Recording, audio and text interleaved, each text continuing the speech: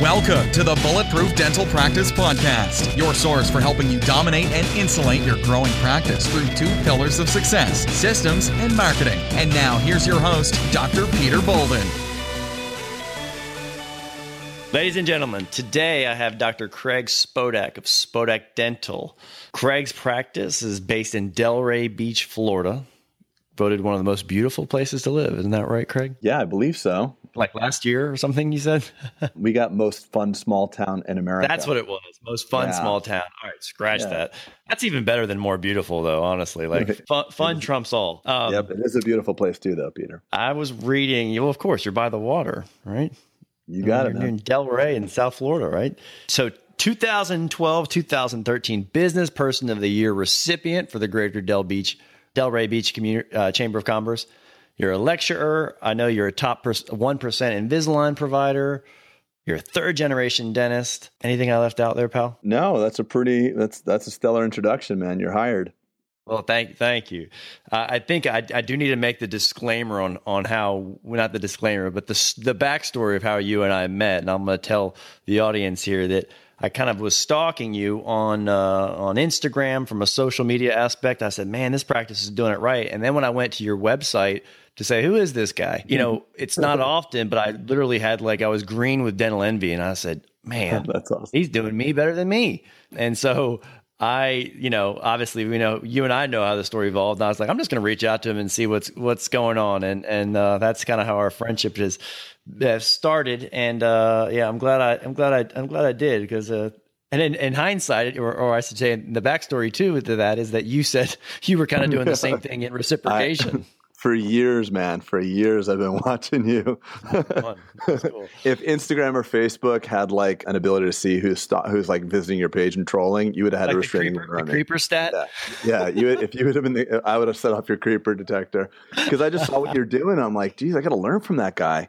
You know what I mean? That's awesome. I looked at the reviews. How are they all 5.0? How are you getting 5.0 and 4.8 on Yelp? I mean, how are you doing a fee for service? It's intriguing for me. So, I'm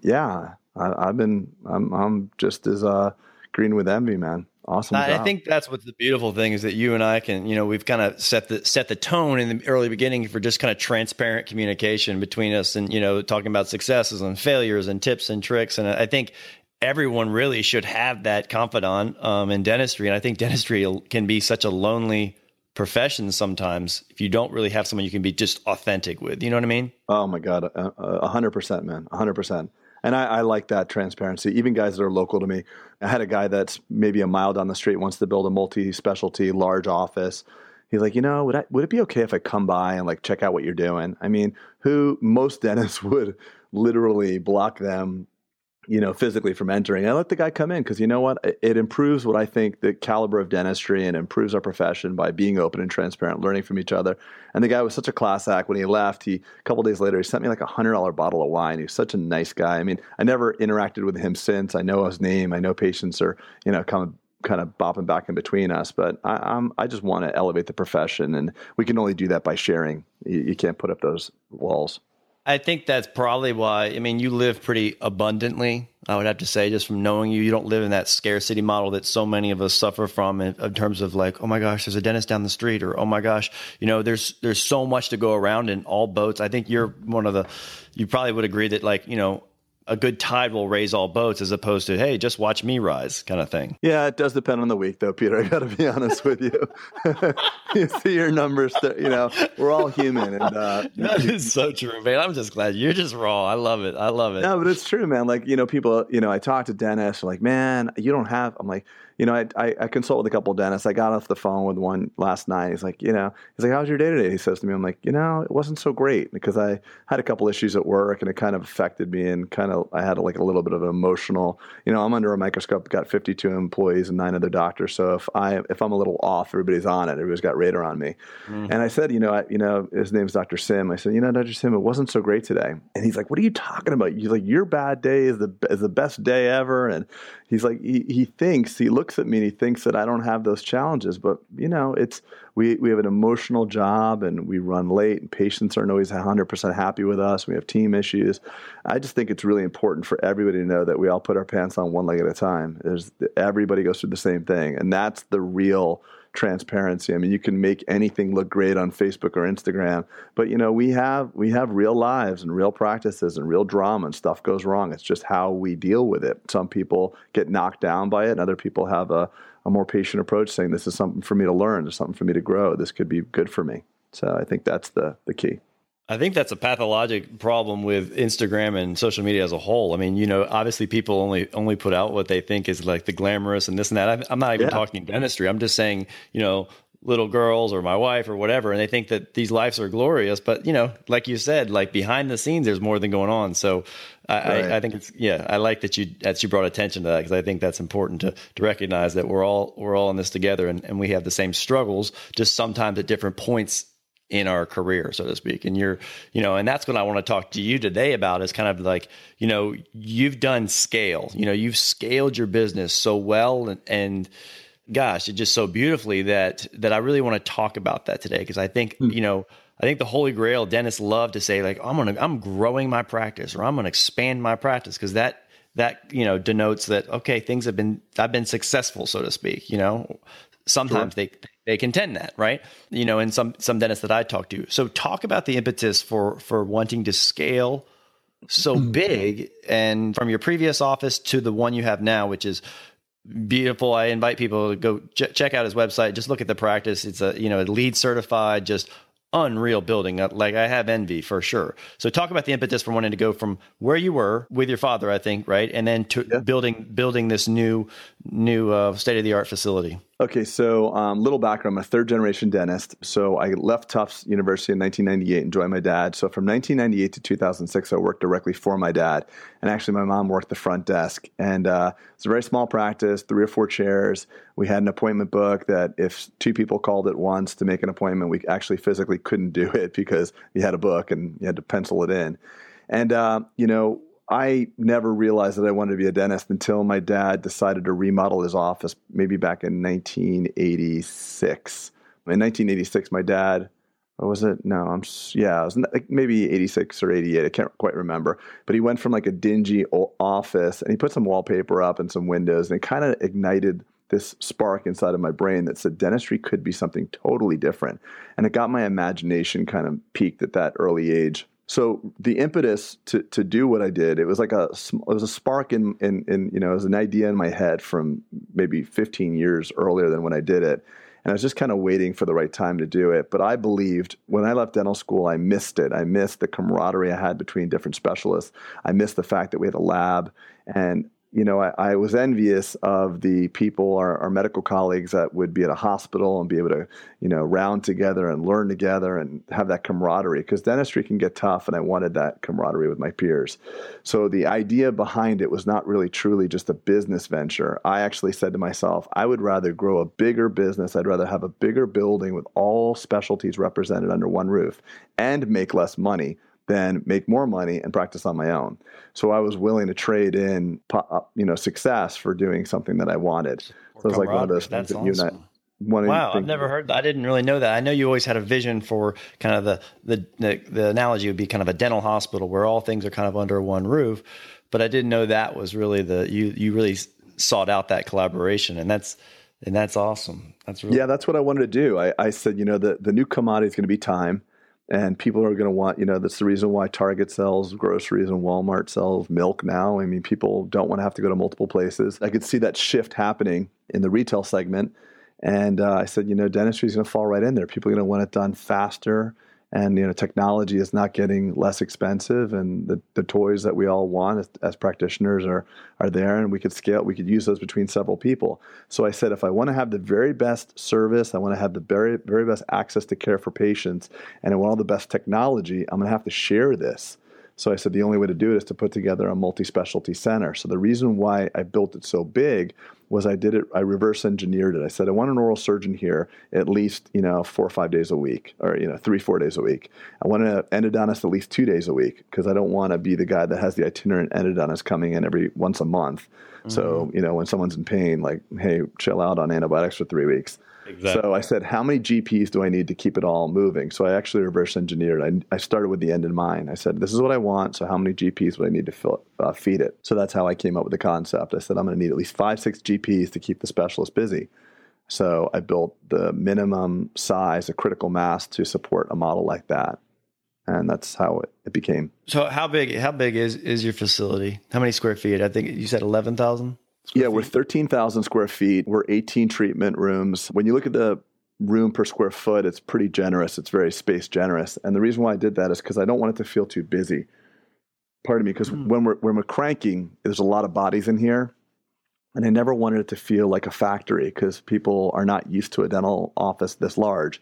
So the front pod, there's 2 basic pods. The front pod, the northern pod of our building, is just all administrative and reception area. So our reception area is probably like 1,400 or 1,600 square feet. Has a coffee bar and high tables and iPhone chargers, and no phones are ringing. So like when you show up, there's might be like, 5 or 10 people there, but it's very, very big.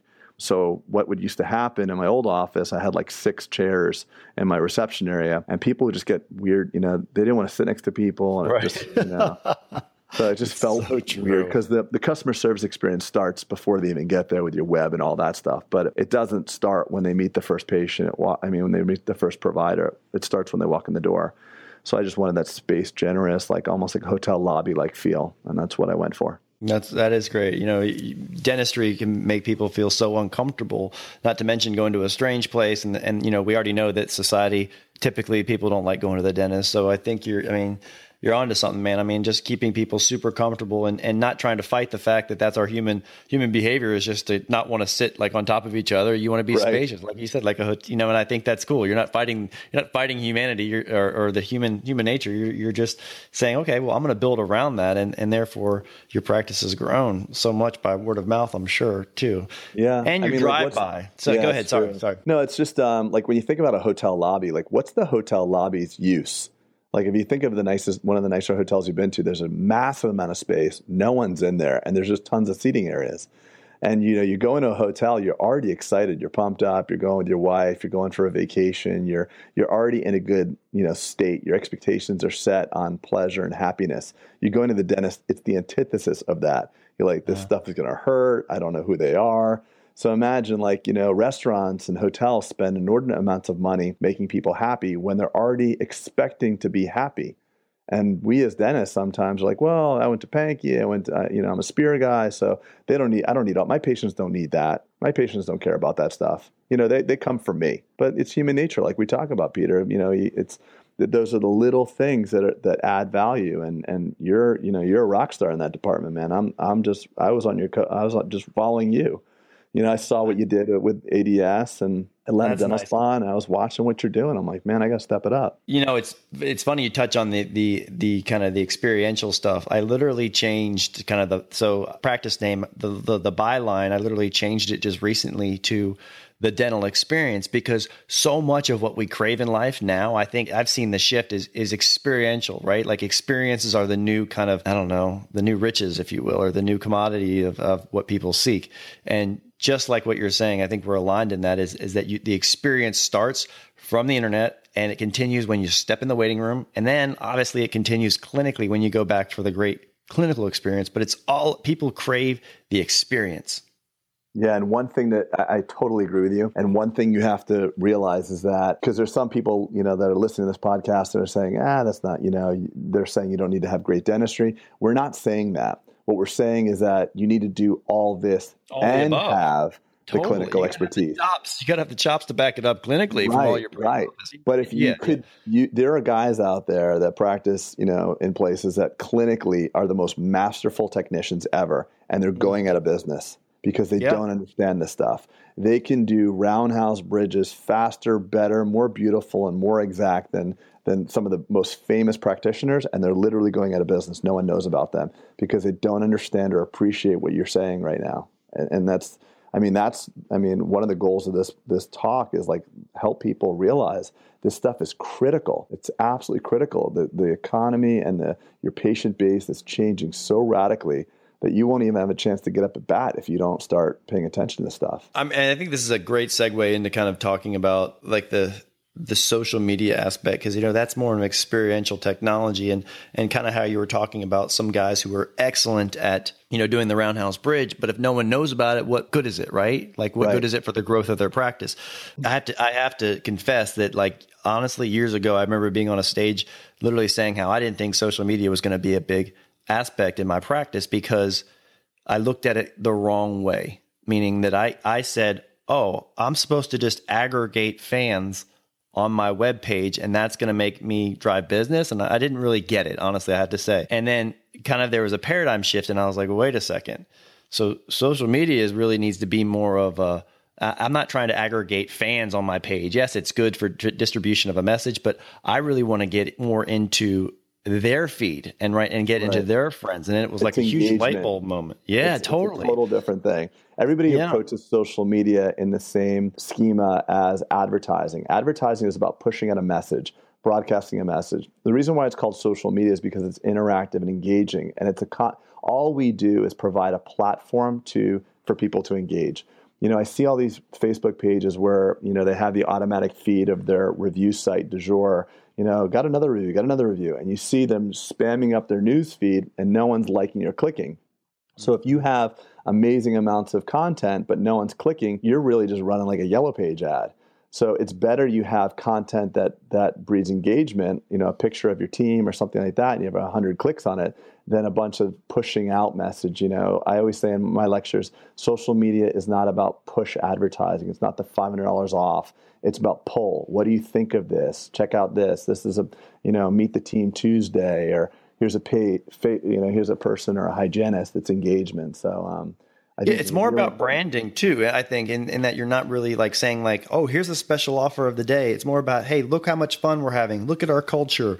Look at the work we did. It's not so much, I agree with you. It's not so much asking for you to be a patient. It's just like, hey, check us out over here. Yeah, well, if you think about it too, Peter, when you ask people for something, when you put an annoying message up, it shows up on your news feed. We all have that annoying Facebook friend we went to school with, and every day they post like, got cut off in traffic, SMH, life sucks. You just unfriend that guy because you don't want him spamming up your news feed. Same thing with like the $200 off thing. Like your news feed will have, if your practice is saying like, $200 off every day, it's going to get annoying. You're going to unclick. You're going to unfollow that practice. So it's got to be something engaging. I always found that maybe even keeping it less dental. We put up before and after pics of teeth, and it doesn't respond as well as maybe just a feel-good quote. Feel-good quote, people will like and share more than a before and after of a smile. Absolutely. Yeah. Yeah. And you're right. You have to be I always tell people there's a ratio of when I talk about social media now, not that I'm the authority, because I just told you that I was poo-pooing it years prior, but I think I look at it as a 4-to-1 ratio. So I put out things that are of value or interest or made someone laugh. That's either non-dental or dental, whatever. But then I'll do 4 of those, and then I'll do 1 maybe before and after, or something that highlights the work that we do, right? Yep. So right. I think that ratio is a healthy balance, rather than just posting like before and after all the time or advertisement all the time. Like, create some value or humor or something in that person's life that's following you. And then you can show them kind of what you do. Like, oh yeah. It's funny. Like you and I can look at content now and know what's going to work really well. So that human experience, the pictures, visual or video, pictures or video. I mean, it does so much better than got another review. Who cares? Yeah. I know you're great. I actually want to ask you kind of do you think that social media can be outsourced to a company that is not in your practice? I get that question a lot because I lectured recently in Denver, and I was lecturing to an older demographic of dentists, and they felt overwhelmed about this. Like, who do I hire? What do I do? And I said, well, Doc, do you mind showing me who your team is? Or is your team here? I'm like, yeah, I got 3 of my, 5 girls here. So 3 girls all raised their hand. They happen to be like, 28 to 35. I'm like, are any of you not on Facebook or Instagram or Snapchat? And literally all 3 were on all 3 sources already. So I said, Doc, with all due respect, these people are in your office. They're on Facebook all day long. You're paying them. It's just not your Facebook page. So what I want you to do, you've already got a social media geek in your office. You just didn't, you haven't hired her for the position yet. So just find out the person who really, that's part of their life. And for, I think like 98% of millennials, maybe not Facebook anymore, because that's for guys as old as us, Peter. But Instagram and Snapchat and all that, they're on that already. So all you have to do is say, hey, this is what I want from you. Can you do it? Can you generate the content? And what we do for content is actually kind of interesting. I don't know if I've ever shared this with you. We have a closed group for our Spodek Dental team page. So we have an invite-only group for Spodek Dental team members. So we have 60 people on that team page. And we constantly put pictures up, anything we see, any cool experience. And then we cherry pick, or my social media person who happens to be in-house, cherry picks those ones that she thinks are best and then puts that on the outward-facing Spodek Dental Group patient page, like the public page. So the nice thing about the team page is like, if you're closed or something, if there's a missing item or, a room wasn't cleaned up perfectly or someone left dishes in the sink in the lounge, it's a way to it's our message board. It's our online message board, so we can share information. Hey, remember guys, Thursday morning's early huddle, or, it's Mari's birthday. I like that. Rather than just bombarding with email after email after email. Yeah. It's just a little closed group for us, for the team members. I like that. That's a great idea. Nice pearl. I'm writing that down for me. I would contend, and I'm going to go out on a limb, and I'm going to say that it can't be done. I'm going to say it can't be outsourced to a company that doesn't know your practice, doesn't know your culture.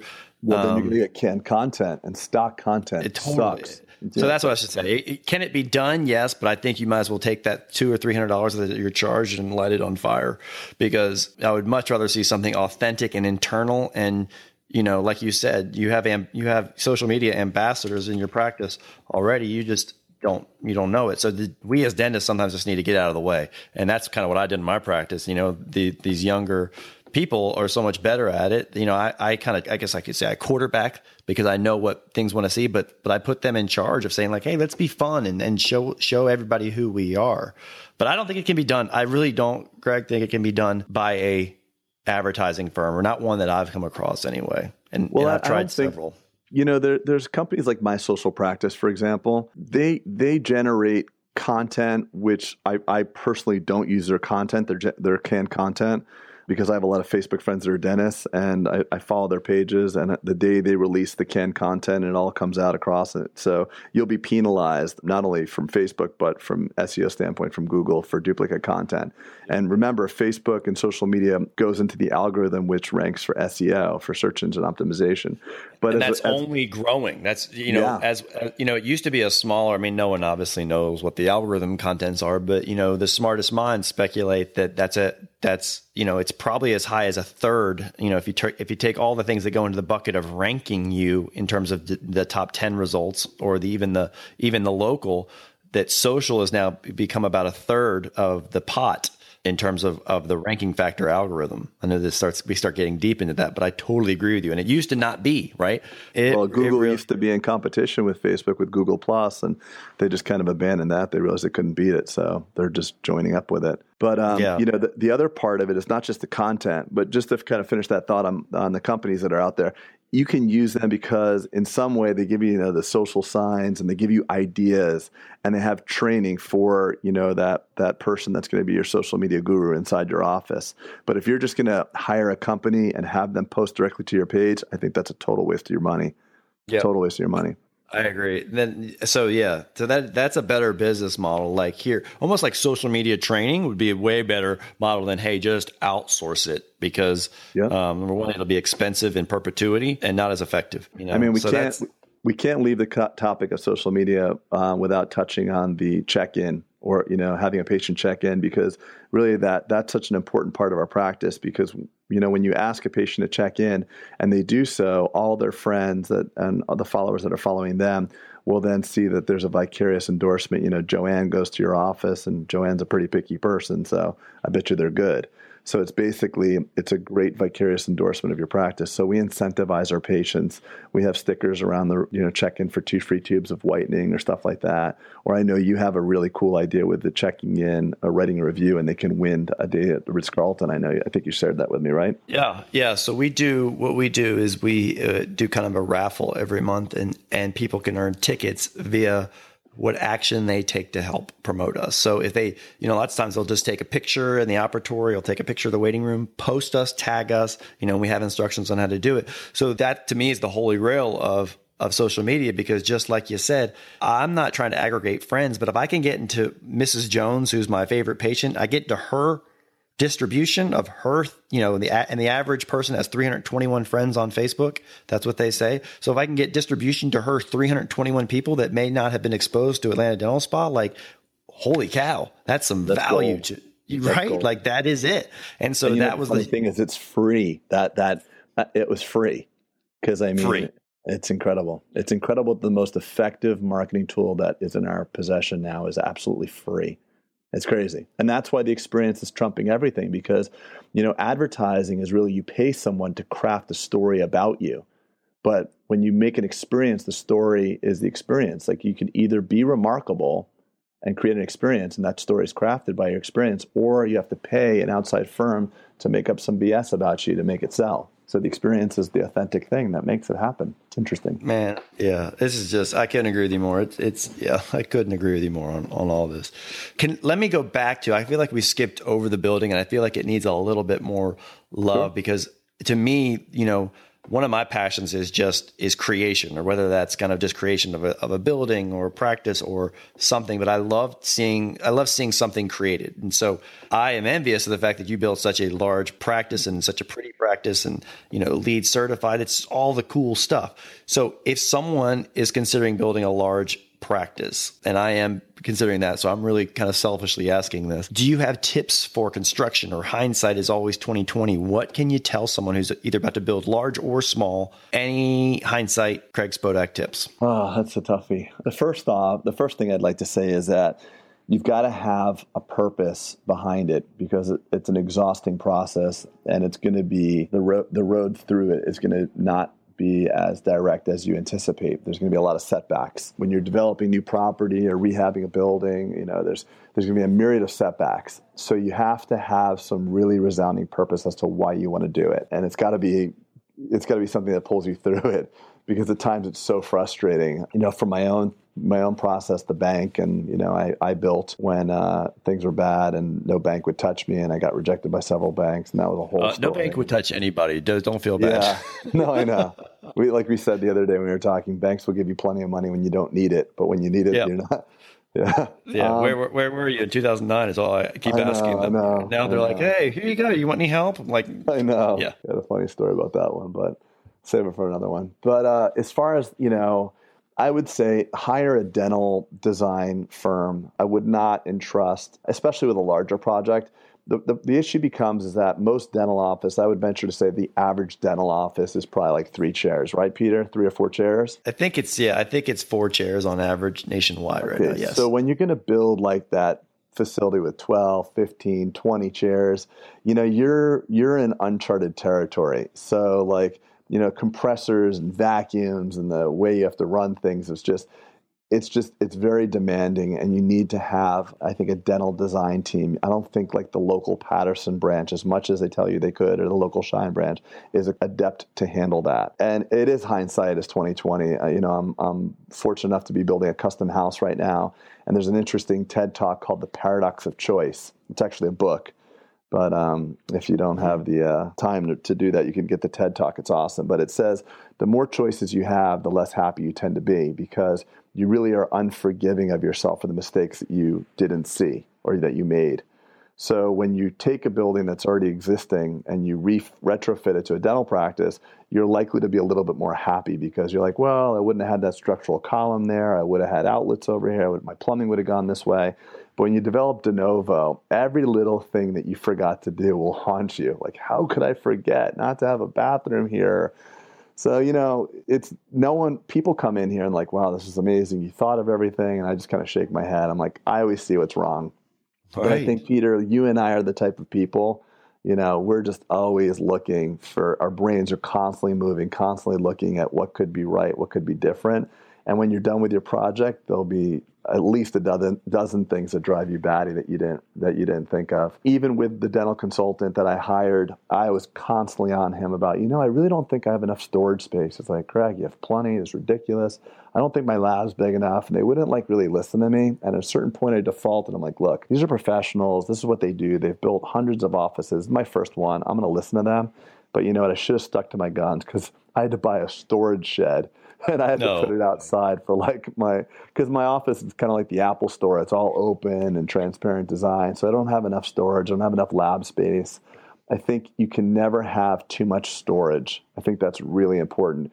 They don't anticipate doing the Invisalign cases we do and where do you store the Invisalign cases and, supplies, the amount of supplies on hand that we have to have because of the output of our facility. It's not just, a normal 4-chair facility and then you just times it by 3. There's certain things that create bottlenecks. So really look at your flow, look at your bottlenecks, plan how your patients go through the office. If you can have them going in one way, intake in one way and output in the other way, if there's some sort of circular flow, I think that's really cool. I don't think if a patient can go from the reception area to a consult room and then go in maybe the front door of a consult room, but then go through the back door of the consult room to the clinical area and then back through, I think that's cool. I think mobile checkout is cool as well. So if you could decentralize the front desk, I think the concept of a front desk, although I have one right now, I'm moving away, I'm not using it. We have mobile credit card processing, just kind of like the Apple Store. Who do you use you have Clover? Have you seen those handhelds? We don't have Clover. We just have the ones that are very common in Europe. They're GPRS. They're not Wi-Fi based because Wi-Fi is not encrypted. So they're cell phone based and they have little receipt printers. But patients, there's a halo effect when you use technology. They don't want to leave the hygiene room, then have to be marched up to some handoff to some woman that they just met and take payment, like some bank teller window. So we have this whole elaborate front desk area. We're probably going to just demolish it and rebuild it as something else. But we're trying to do everything mobile now. So we have mobile people that come to the room and check them out right there. It's more efficient. Efficient. I was about to say. I mean, that's a practice building thing. Number one, because you're more efficient with your time, and number two, I think technologically people say, "Ooh, wow!" If they've been, I think psychologically people think "Oh, wow, they've done this. This is pretty cool." Then obviously they're keeping up to date with dentistry, or what I mean. It's a feel good for the patient as much as it is a feel good and efficiency factor for you. Totally. Also, just imagine when the hygienist.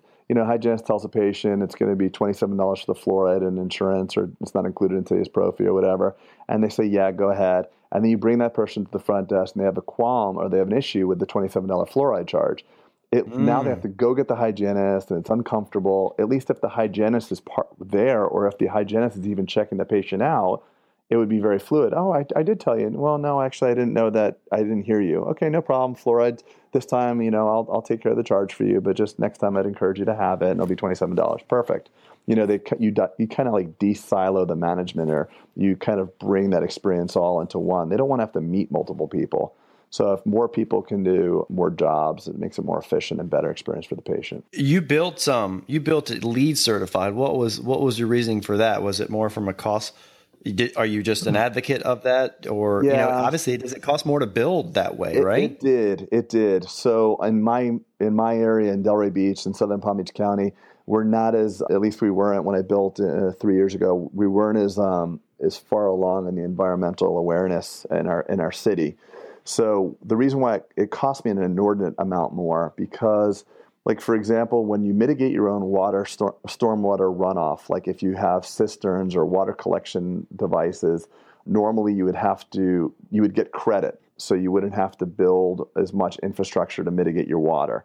So unfortunately in my area, they did not accept the LEED certified way of mitigating stormwater runoff, or they didn't give me any tax abatement. So I wound up kind of having a double pay. I paid for LEED and I had to pay for the traditional approach too. But I was committed because I felt, with thousands of unique visitors coming here every year, it's a way to make a stand for what we stand for. For me, our business is not just made to operate to generate revenue. Tomorrow, for example, we have 140 kids coming up from Miami We're doing all their dentistry for free. These kids are in a really, really bad area of town in Liberty City, Miami. 80% of the families don't have cars. They're in dental pain. We screened 300 of them. We found all these kids that have dental pain, and we're doing it in conjunction with the Miami Marlins. And for me, it's all about giving back and doing the right thing for that purpose. So building the building, LEED certified, as much PR as it could give us, it's really about making a stand and doing it the right way. And I feel good about it. And it's just something that's near and dear to my heart, just the same way charity is too. I mean, doing good is good for business, but at the end of the day, if you're blessed enough to be successful, you have a responsibility to share it and give back. And that's kind of one of our reasons why we exist beyond just being in the tooth business. Like what the Bible says, of much is given, much is expected, right? Exactly. That's exactly what I'm talking about. Yeah, that's awesome. I mean, I know I've looked into LEED and stuff like that, in terms of building, and I'm actually renovating. I bought a building recently. I'm looking into kind of doing that, but man, it really does escalate the construction price. But you just got me thinking, it's in a bigger picture, right? It's the right thing to do for the younger generation, the patients. It's the right thing to do if you can manage it. So I'm gonna revisit that, honestly, based on kind of the things that you've even said. So I appreciate it. The thing is, there's an ambiguous idea about green. I'm using finger quotes when I say green. Everybody can say we're green friendly. Green means you have a couple of houseplants, in your building. Mm-hmm. But the U.S. government mandates a LEED certified building goes on a point system. And yes, there's a whole bunch of there's a U.S. Green Building Council, there's, LEED, there's all these different agencies. But the gold standard as far as the way to certify and qualify and quantify how green or how environmentally sound your building is LEED. And you can squeak over the line of just LEED certified. You don't have to go for gold like we did. We had to put in these 0.8 gallon per flush toilet bowls to get our gold level. I had to pull them all out because they weren't working as toilets.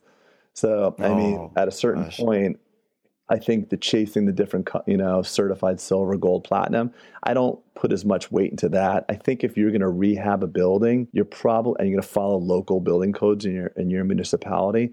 To go the extra little step to just get certified is going to be so minimal in cost, but such an outward commitment to your patients and your community that you care that I just really encourage you to seek that designation. You got to do it, man. That's awesome. So you're, talking about your building a little more, your building is on a pretty busy road, right? Yeah. Yep. I believe it's not a highway per se, but it's a, 4-lane divided road, right?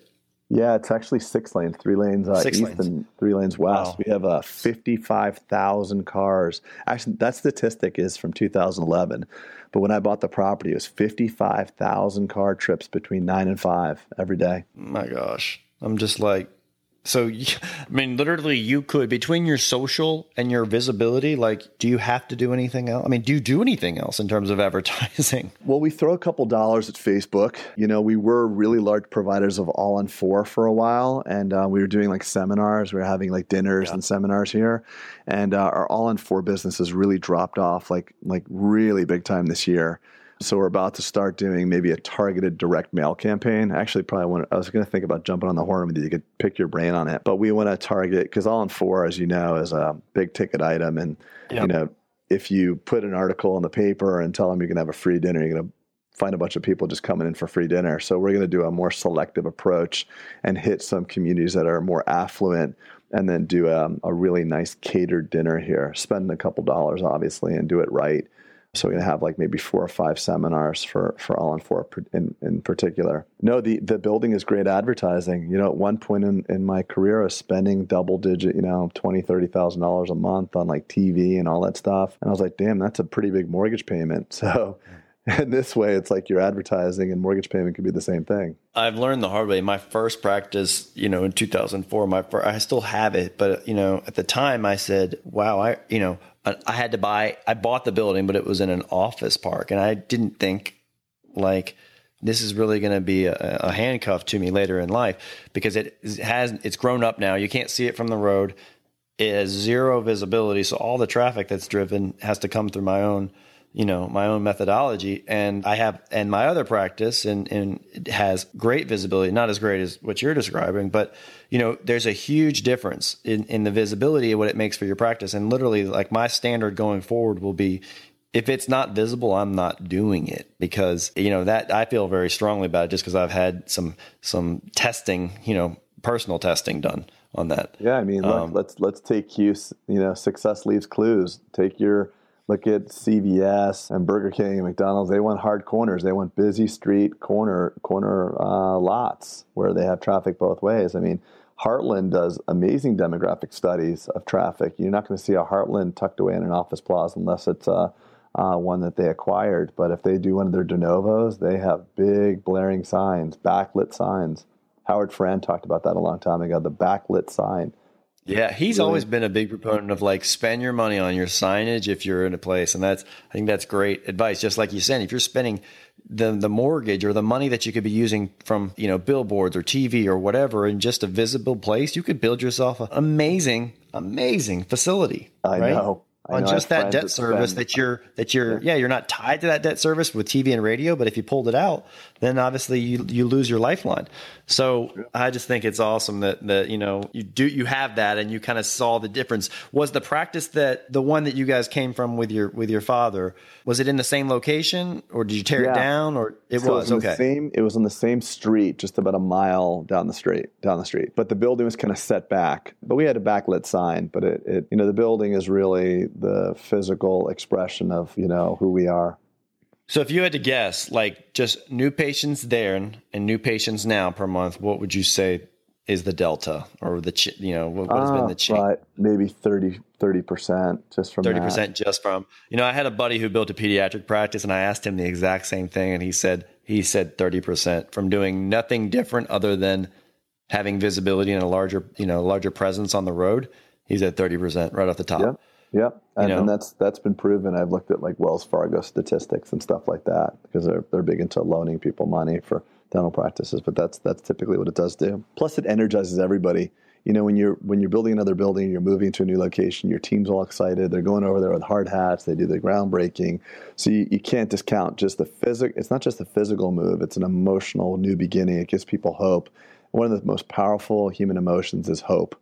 And when you tap into that, people are excited and the patients feel it. It's all about that. And that's another reason why we went with a LEED certification. Studies show that people are more productive in environmentally friendly buildings. People are more productive when there's better daylight, when there's more access to windows and glass. And when they see you investing in them, so to speak, I mean, a facility, it yields job happiness, right?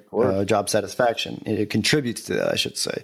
So other than obviously a new patient increase and obviously a revenue increase because of that, what other value did you see, maybe from the construction, or what other value did you see come to your life? And I know you alluded to kind of now you're able to do a little more charity or charitable works, the LEED contribution. But what other value did you see come to your life because of your decision to scale your business? I can answer that for you, actually, because just knowing you, I can almost answer that question. I would say that it's given you ability to, and you correct me if I'm wrong, given you the ability to do what you want, meaning in the confines of dentistry. You love to do Invisalign, right? And now, because you scaled, you have people that support the stuff that you don't have to do. So you don't have to be a jack of all trades to every dentist who comes in your door. You can now do the things that you want. Absolutely one of the benefits. Absolutely. I mean, it's also just, it's fulfillment. That's an absolute, that's in the top 2 or top 3. But I was looking more in a more fulfilling standpoint. I love being around people. I love mentoring. So now I have that opportunity. I have, oral surgeons and young dentists that are coming in. I get to do more. I get to create more. I have more patient visits. I have more team members. I like people. I like to be around people. And it also challenged me a lot. I built this thing and I was like, oh my God, how do I fill it up? How do I make it work? And I shared that story with you. That's for another conversation, but it was pretty scary. I mean, I got in here on a wing and a prayer, and I had very little gas left in the tank financially, and I had to make it work. I had to hustle. And I think when you push yourself way outside your comfort zone, that's when the true growth happens. And that's what this facility's done to me. It's made me have to grow. So I'm the type of person that likes to grow through life. I like to be challenged. And are you a risk taker per se, though? Yeah, without a doubt. I've taken those psychological tests. I mean, I don't like to think of myself as one, but in hindsight, this was totally crazy what I did. I don't have such scale. I wouldn't call it crazy, but definitely bold. You know what I mean? Like bold, but crazy in the fact that it didn't make a whole lot of financial sense. I just drank my own Kool-Aid. So I had a vision in 2008. I wrote it all down like as if it already happened. It was a very famous story about Jim Carrey, how Jim Carrey wrote himself a check for $10 million for acting services rendered. And he carried the check around for like 15 years until it was like a tattered piece of paper. And then Dumb and Dumber hit 15 years later and he got a check coincidentally for $10,000. $10 million. Yeah. So I had the same kind of like thing. I don't believe in vision building as like in the secret way, like you will it to happen. It just happens. I don't think you can sit there like there's no weeds in my garden. There's no weeds in my garden. And you have to get down and pull the damn weeds. But I did have a very concrete vision, a descriptive vision of what it was going to look like. And I believed it. I don't know if it was reasonable, non-reasonable. I didn't have the business. I didn't have the money. But I just really, really believed it. When I talked to the banks, I looked them dead in the eye and I believed it. And that's what sold them. I mean, they wow, this kid believes it. And they gave me the money. And when I got the money, it went up. I'm like, oh my God, I guess I'm really doing it. Then I'm like, oh my God, I'm like calling my own bluff. Like, I'm committed to this now. Like, whoa. Yeah. So before it was just a test to see if I could do it. Now I'm actually doing it. No, I didn't really mean it. Yeah, where's the clause that I can get out of it? There's no parachute on that one, pal. Yeah, no, I know. I did have a backup plan. I told my wife, listen, there's a really decent chance that things are going to implode on us. I said, God forbid it does. You and I are going to pick the nicest spot in California because I'm a good dentist, like you and the guys listening to us right now. We have a skill no one can take away from us. And, if you risk something and you completely fall flat on your face, it's a learning experience. You can declare bankruptcy. You can start over. You can pick any place on the planet you want to practice, and you can be a great dentist there and make money. So I said, if everything goes up, goes to hell in a handbag, I'm going to go to California. I'm going to open up a 2-chair facility. I'll borrow money from a friend, and I'll be a regular dentist. And I'll say, at least I tried.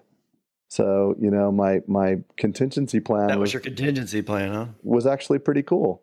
Yeah. I mean, that sounds pretty cool, and it'll especially from someone who's sitting on such a large practice. I think the antithesis of that is super cool, meaning that you always look and say, "Wow, I wonder what that's like," right? But now you're in this boat of running this giant ship. But the grass is always greener. A lot of people want to. Grass is always greener. A lot of people say, "Man, I want to do what you did.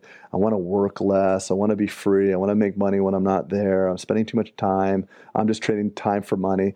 It's the same thing, man. You got a big business. Something goes wrong. It always goes up to the top. So I am envious. I got off of a consultation call with a guy last night. He's like, man, I want to do what you do. I'm like, how much money are you making? We get really detailed. The guy's making a killing. He leaves his work every day at 2:30. I get home some nights. My kids are like sleeping. I haven't seen them all day. It's not always about more. It's that thing we talked about before, achievement and fulfillment. You can achieve so much and be unfulfilled. They're not related qualities. Achievement and fulfillment are not always related. You got to do what you want to do because it fulfills you and not just chase more. Yeah. And I think sometimes, society tells us, or business gurus tell us, grow your business. But what? This brings up a good point. Like, this is not for everyone. This shouldn't be everyone's goal. And there are some people who really shouldn't try to scale, meaning the guy that you're talking about, he's kicking ass. He's probably loving what he's doing clinically. Right. But why change that? What's going on, Peter, is there's a lot of courses. And I just got back from a big seminar, a couple thousand attendees. Dentist as CEO, get off the, stop trading time for money, from behind the chair, escape the operatory. So, when you go to these places, like, oh, you only have one office? Oh, you're still working? Like there's some sort of scarlet letter. We have an awesome profession, man. We help people. You know how many people make money and they don't help people? We get to make money and help people. There's nothing to be ashamed of to actually just work and be a dentist. I mean, I'm still seeing patients. And I mean, one of the reasons why I was, 2-3 minutes late with you starting the podcast, I'm seeing a patient and there's nothing wrong with that. And if you don't love what you do, then maybe you want to scale, but don't be so hard on yourself. It's a great profession we have.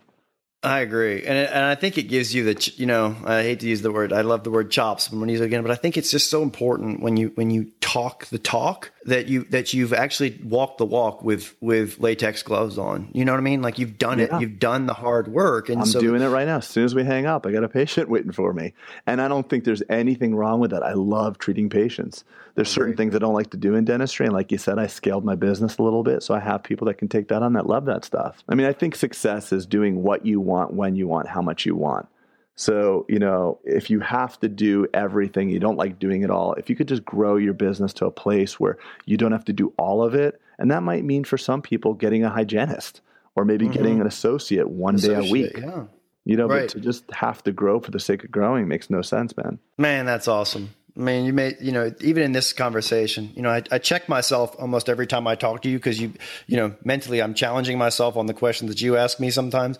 But like, it's just great to kind of hear this stuff because it's just great to be authentic with yourself even and ask yourself like, okay, I'm expanding, but why? And like, like the book says, ask, you got to know the why. And I've really demanded that of myself recently just because of all the opportunities that have come my way. I'm like, if I do this, like, what's the why? Is it more money? Is it more time? Is it more value? Is it more security in the future? Like, there has to be a why that makes sense. And it can't be something selfish anymore or whatever. I don't know. Right. But, I know.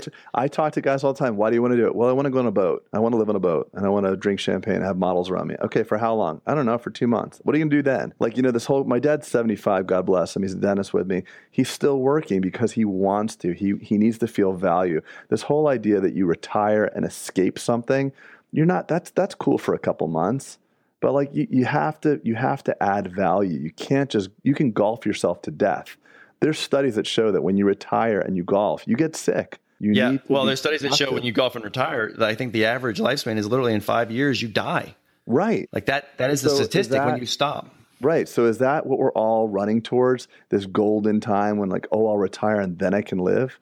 That's not really, that's an outdated concept. With lifespans increasing, you have to stay productive, and I don't, and people are like, hey, why don't you sell? What are you going to sell for? What are you going to do, Craig? Yeah, what are you going to do? And the money that you're going to take, you're going to put in the bank, you'll be lucky if you get 4%. Yeah. So if your practice nets more than 4 or 5%, you're better off operating it. Right? And that is the truth. That is the truth. I mean, I think that's contrary to what everyone is going towards. Like, I need an exit and I need to sell to this management group or whatever. But you're right. Like, ask yourself what happens day one after you do that. Like, what's your life going to look like? Because it might suck, and you may want your previous life back that you were contributing value and making good money. Yeah, 90 days is probably where it's like, this is the first day. It's like, I'm free, I'm done. I got nothing it's awesome. to do. I'm golfing, I'm vacationing, right? But 3 months out, when you're sitting on the couch and you're like, what do I do today? Like that is when bad thoughts start creeping into your head. So never mind the fact that your wife is like, oh, by the way, you're making dinner tonight now because you're home all day. Now you're her assistant, right? Exactly. Or for the ladies now you're making dinner for them. You're his assistant. Yeah, exactly. That is so true. That's so true. Well, buddy, I know I'm looking at the clock and I know you're probably operating on the hour. I know you alluded to the fact that you're going back to a patient. I'm going to cut us off with the speed round questions, if you don't mind. I've got 3 quick questions I'd like to ask everyone at the end. Yep. Favorite book? It's be a tough one for you. I know you're a reader. God, I got so many favorites. The one I'm reading right now, I'm loving. I love this book called Rocket Fuel. I love it. Who's the author? It's a toss-up. For me, I'm going to say Multipliers by Liz Wiseman. Multipliers. Okay. That's a wonderful book. But it's my favorite du jour. If you asked me a couple of years ago, it'd be different. Favorite. Okay, great. Those two. I'm going to put those in the show notes. Favorite productivity app or software that you use every day that helps you be productive? Just my calendar for sure. I put everything in my calendar. If I wake up in the middle of the night, I put in my calendar for tomorrow. I never use my head as a Rolodex or a mental filing cabinet. I put it down on paper. It's funny how often I'm getting that as people saying it, like their Google Calendar is like their just favorite piece. I mean, but it's funny how many times I've gotten that. I mean, I expect it to be like, oh, I use this, Slack, or I use this. And that's kind of why I developed that question. But it's funny how often I get calendar, which is just ironic to me, but it's awesome. I would say the same thing. You live and die by what you're planning, and you make sure you're on point for the next day. And I think it's imperative, Yeah, I also carry around a little leather-bound Moleskine notebook that I've been carrying the same one since 2011. It's just interesting to see what the challenges were back then versus now. So your favorite tool, I'm going to call it a notebook. I'm going to write that down. Yeah. Bring it back old school form, right? In the age of technology, it's everything's a muscle. Because I found out that pen will fade in 10 or 15 years, so I write everything in pencil. Pencil will not? Pencil does not fade. Yeah, so there's I read that, so everything I write is in pencil. Interesting. And if you change your mind, you can just go back and erase it, right? And then you can say like, "What? I was a genius." Exactly. All those ideas were bad. Just erase them. Just erase them and change them to current day thoughts. True. Where do you see the last question? Where do you see the future of dentistry? Oh boy. So unfortunately, I see corporations really making a big inroad, and I don't think that that's necessarily a good thing for dentistry because they put a lot of pressure on the metrics and selling. And I think that dentistry has really prided itself on maintaining long-term relationships and building relationships in the community, and the corporation can meddle in that. So I do see a massive amount of corporate pressure, and I do see the solo practicing dentist getting increasingly pressured to either join with a corporation on the unfortunate side, or maybe affiliate with group practices like ones like mine, or maybe what you're doing. But that's what I do see for the profession. I would agree, and I hope just like you hope that the kind of the cottage industry, mom and pop, relationship based dentists. I was just talking to another previous guest that I think that will stay, and I hope it does. Maybe that's my own self-fulfilling kind of wish, but I think that that's what's the cool aspect of dentistry, and not just to get commoditized into like corporations that are focused on a P&L. You know what I mean? Of course. Yeah. Buddy, as always, man, I can't spend enough time with you. I just get so much pearls and values, and I just love it. I love it. Thank you for your time. If someone has a question based on anything we've talked about, or they want to reach out to you or whatever, I invite you to go to spodekdental.com and just check out his website, look at his videos. They're awesome. And would you mind if someone just like pinged you with an email or something? Of course, no problem. Yeah, you can get me on Facebook and instant message me, Craig Spodek on my Facebook, or on Instagram, Craig Spodek, or my email, Dr. Craig, DRCRAIG @spodekdental.com. Open to help everybody. So, but Peter, I got to extend the same level of gratitude and to you, man. You're doing some amazing things. You've helped me immeasurably, and I owe a huge debt of gratitude to you. And thank you for being who you are and doing what you do, man. It's awesome. My pleasure, buddy. I'm honored to be your friend. So we'll appreciate it, and go do work. I will, man. Going to do it. All right, buddy. Okay, cool, man. Talk to you soon. Thanks so much for listening to Bulletproof Dental Practice with your host, Dr. Peter Bolden, online at bulletproofdentalpractice.com. We'll catch you next time.